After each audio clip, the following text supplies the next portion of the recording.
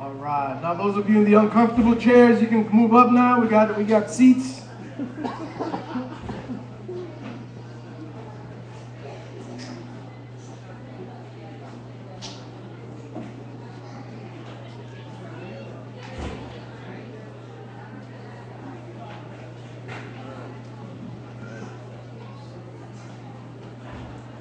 We need to buy this building so we can knock that wall down. Amen.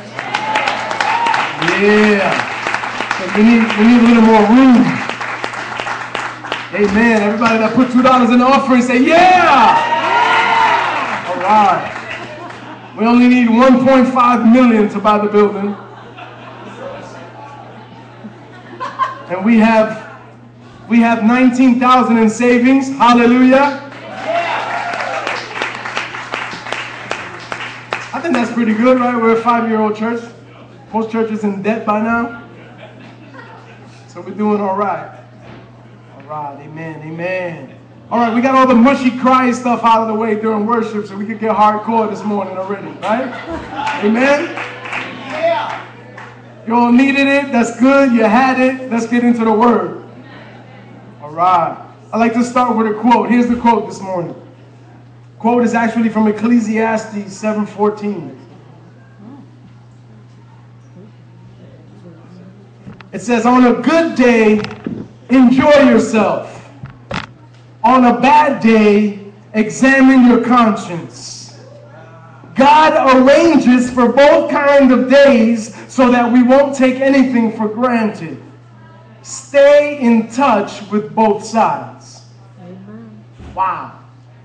Amen. That's from the Message. If you're reading it in the King James, and it sounds a little different.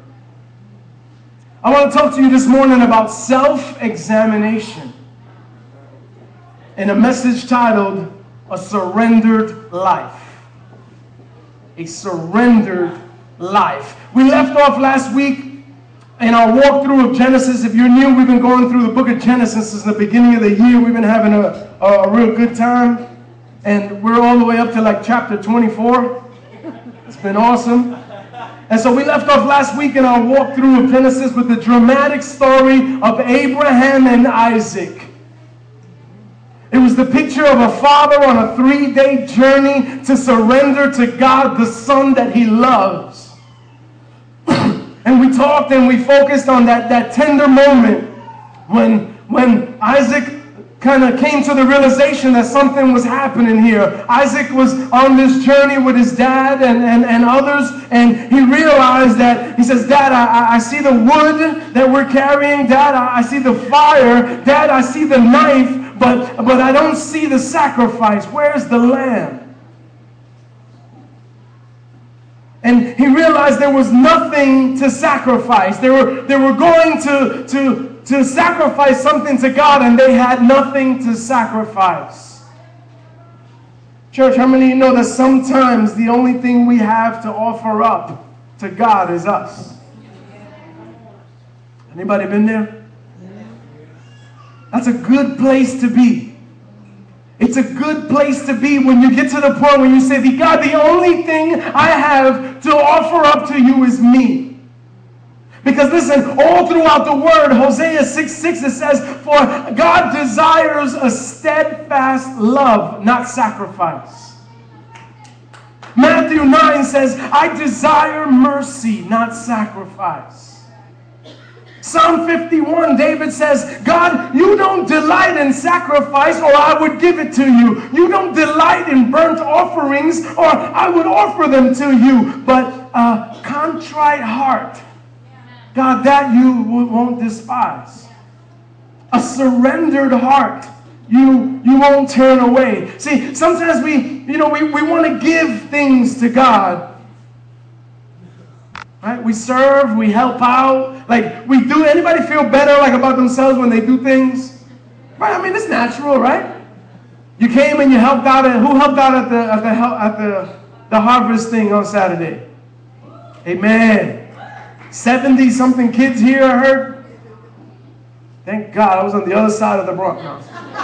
That's rough.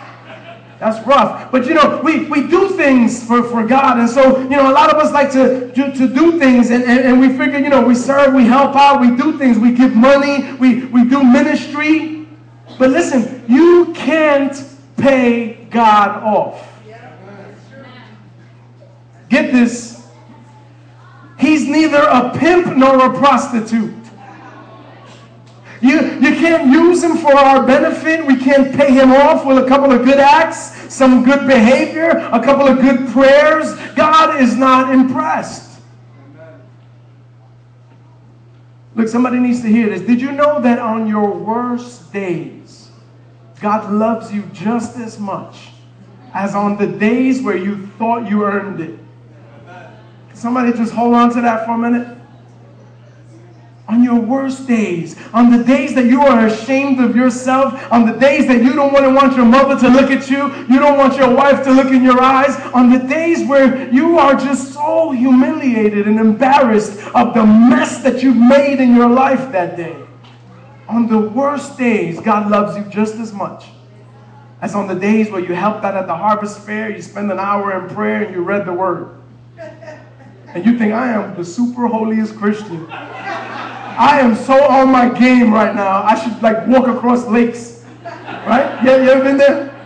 I'm so with God right now. And that's a good place to be. Don't get me wrong. That's an awesome place to be. When you're doing, God says he orders the steps of the righteous. So I'm not discounting that. That's awesome. But he loves you just as much the day that you're ashamed and feeling guilty. See, before the Reformation of the church used to sell forgiveness. Did you know that before Martin Luther, some pope decided that there was a lot of money to be made, and so because people generally want God's approval, and so he figured we can make a lot of money doing this, and so people were selling tickets of God's approval. They were called indulgences. And people were selling indulgences. It was literally a get out of hell card. Literally, you paid for it. You bought these indulgences. Sadly, the modern church isn't much better. Right? Just flip a channel. We're selling faith. We're selling favor. We're selling miracles. We're selling miracles. You can actually take your credit card out and buy the $100 miracle or the $1,000 miracle. I know you've seen it. You can actually pay. We're selling prayer.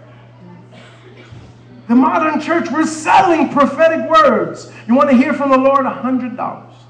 No tax.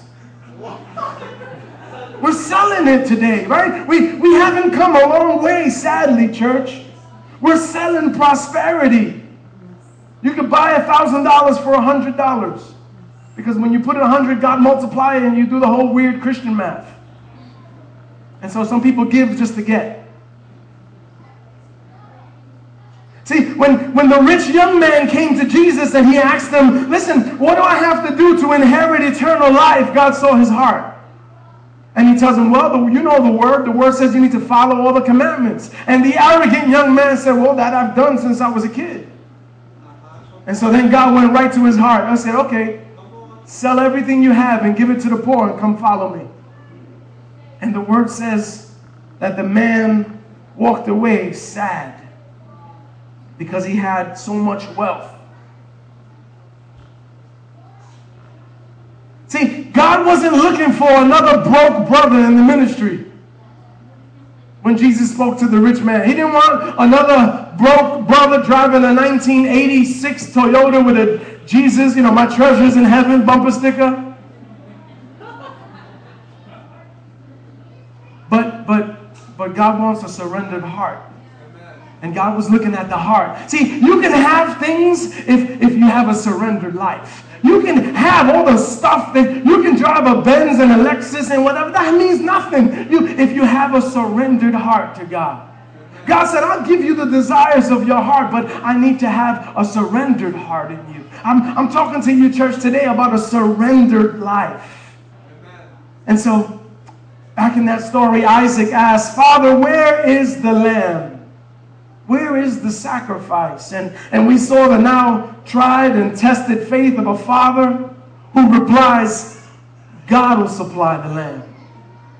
He tells him, God will work it out. And so we saw how this whole story was a picture of the gospel, how a father surrenders the son that he loves, and a son surrenders his life to become the lamb, right? The sacrifice that takes away the sins of the world. It's a beautiful picture of the gospel in the Old Testament.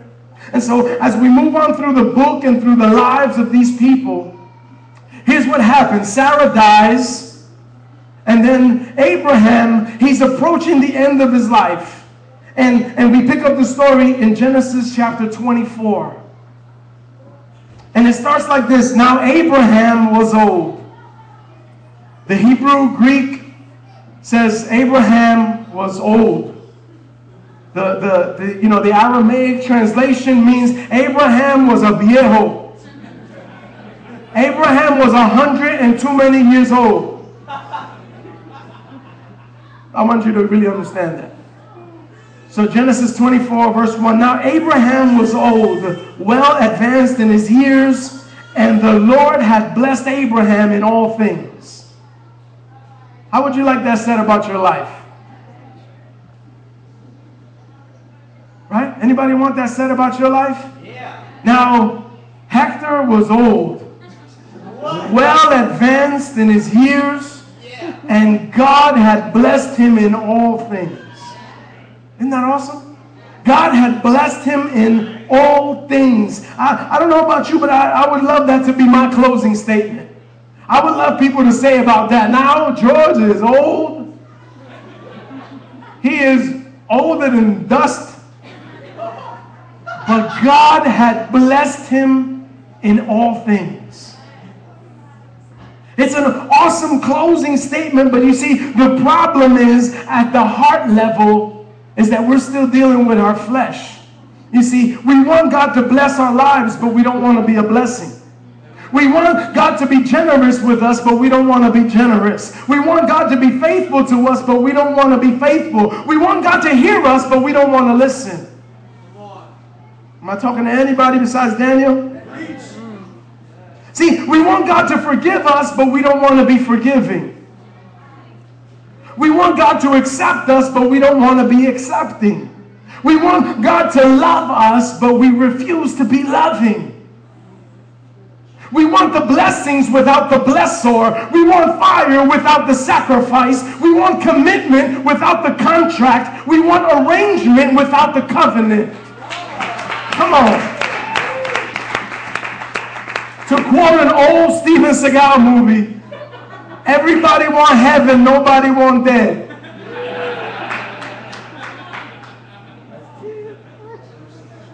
But you see, church, there are no shortcuts to verse 1.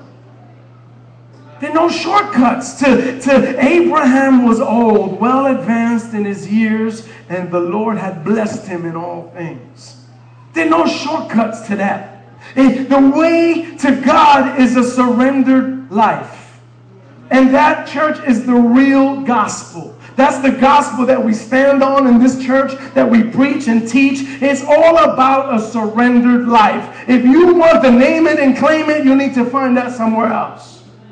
If you want to mark it and park it, you need to go find somebody on TV to do that too. And make sure when they ask you for a lot of money, you send it. Because guess what? God is not providing the wealth, you are.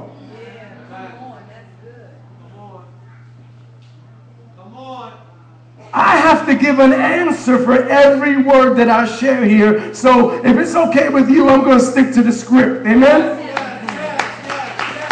So the story goes on. Abraham is old, and he calls in the oldest of his household, the servant that had been around with him the longest. And he gives him one last responsibility. He makes him swear by the Lord. He makes him covenant with him that he would find his son a godly wife. Abraham is viejo. The last thing he wants in his life is that his son would have a good wife, a godly wife. Can anybody kind of put yourself in that situation and say, yeah, that's what we want for our kids, right? That's what we want. We want our kids to just be with the right person, to be with the person that God has for them. Amen? And so this last thing Abraham was concerned with at the end of his life is that God would give his son a God-fearing wife. See, he doesn't want Isaac to take a wife from the daughters of the Canaanites where they're living.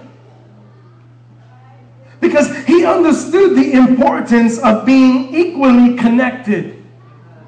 He understood that, he doesn't want Isaac to be distracted with a woman who serves other gods. He doesn't want Isaac to have two altars in his house.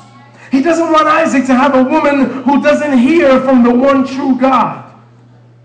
Because then his life would be divided and it'd be very hard for him to follow the promise that God has for his life. Can anybody say amen? Amen. See, Abraham knows that marriage is going to be hard enough without being unequally yoked.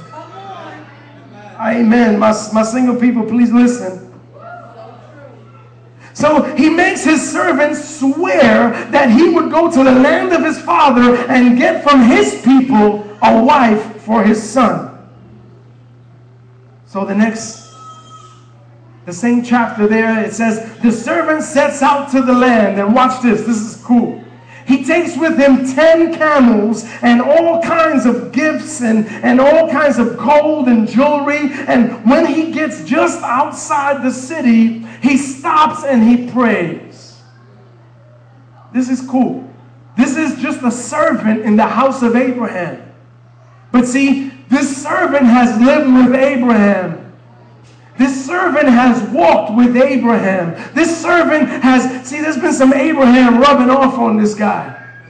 See, I wonder, when people are with you all the time, do you rub off on them? Does your belief system rub off on them? Does the way you see things rub off on them? Or are you one of these undercover guys that you just serve God on Sunday and in quiet?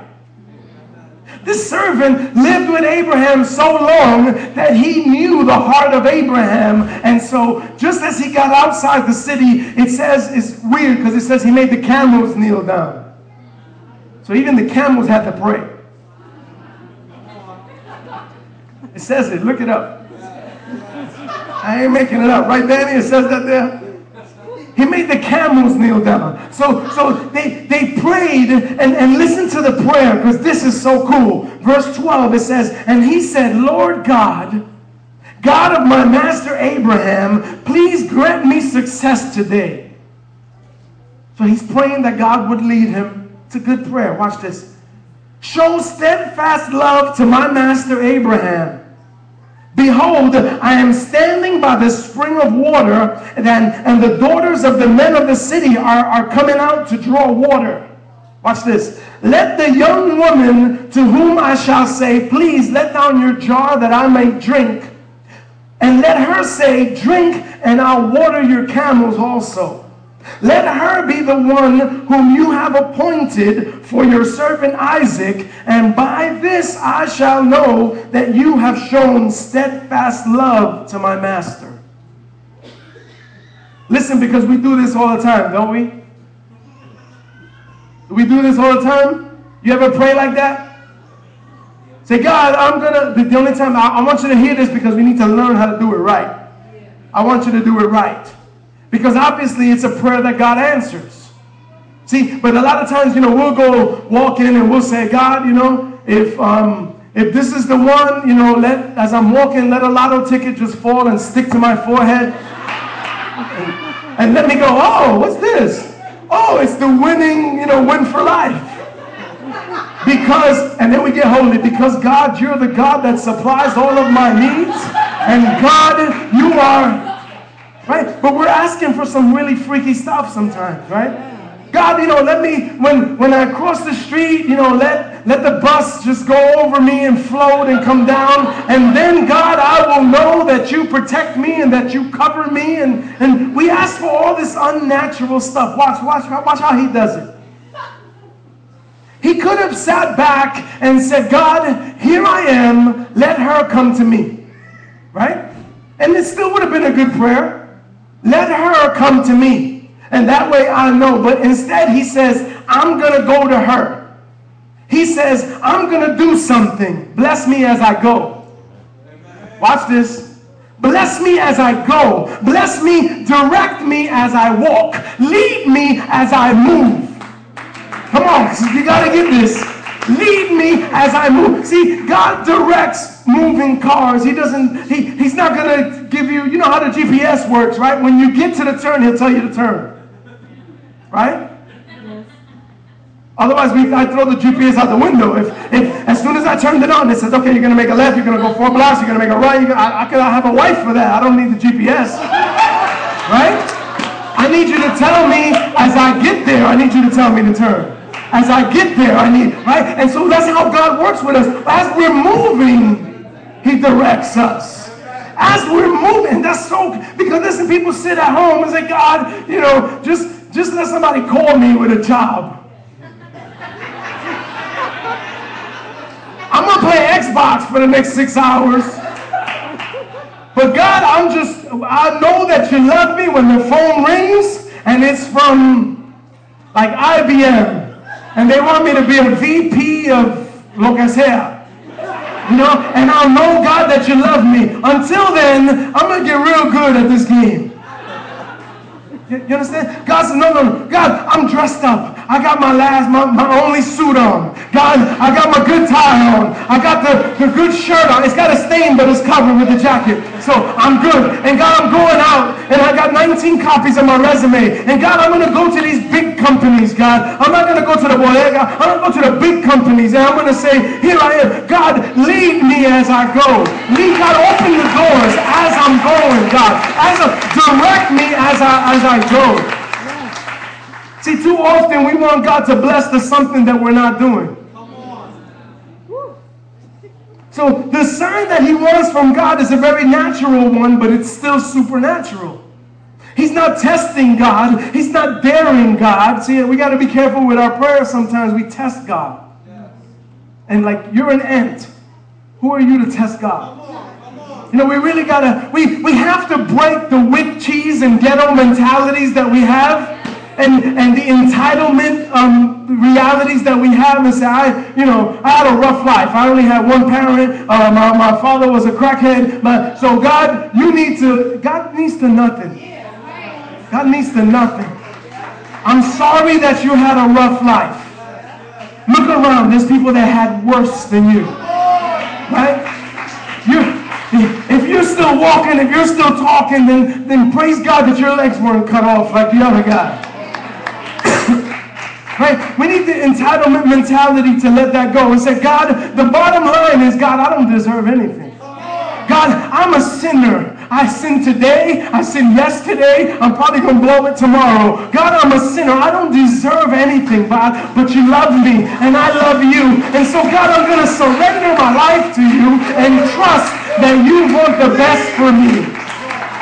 Because he does want the best for us, but you don't deserve it. And when we get rid of that mentality, then everything that we get is a gift from God. And it's like, wow.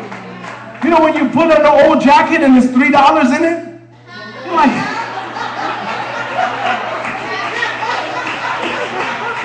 now I've got 6, son. I can have the bacon and cheese this morning. I don't have to have just the toast. Right? But when we have the entitlement mentality, we pull it out and go, oh, it's just $3. Come on, Jehovah Jireh, where you at? Meanwhile, you ain't had a job in 6 years. So the sign that he wants, he's not daring God. He's not saying, God, the woman that you want for Isaac, this woman that the father's praying for, he wants her to be a God-fearing woman. She needs to be a generous woman. She needs to be a loving woman. She needs to be a woman that's unselfish, that's sacrificial. And so, God, I'll see that in her when I ask her for a drink. Let her go the extra mile, and I'll know that it's her. See, to give him a drink was one thing. You got to understand how this works. They would have these jugs. And they would go to the well, and the women would fill them and then bring the water back home.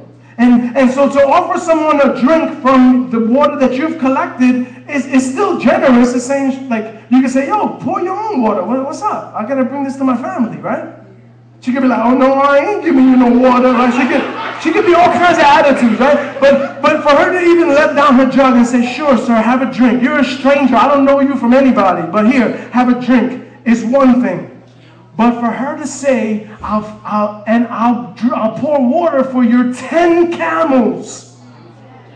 You know how that's gallons and gallons of water. This is going to take her all afternoon. It's not a hose. It's not a spigot. It's a well. She needs to fill this jar and bring it to the trough and empty it into the trough. And maybe the camel could just lick his, the tongues are like this long. He lick his tongue and it's gone. And it says, I'll pour them drink until they're satisfied. This woman is either like a psycho or she has the heart of God. She's a generous, loving, beautiful woman. And so it's still supernatural, but it's totally a natural type of prayer, right? And so he offers the prayer of a surrendered life. He says, God, you know where I'm at.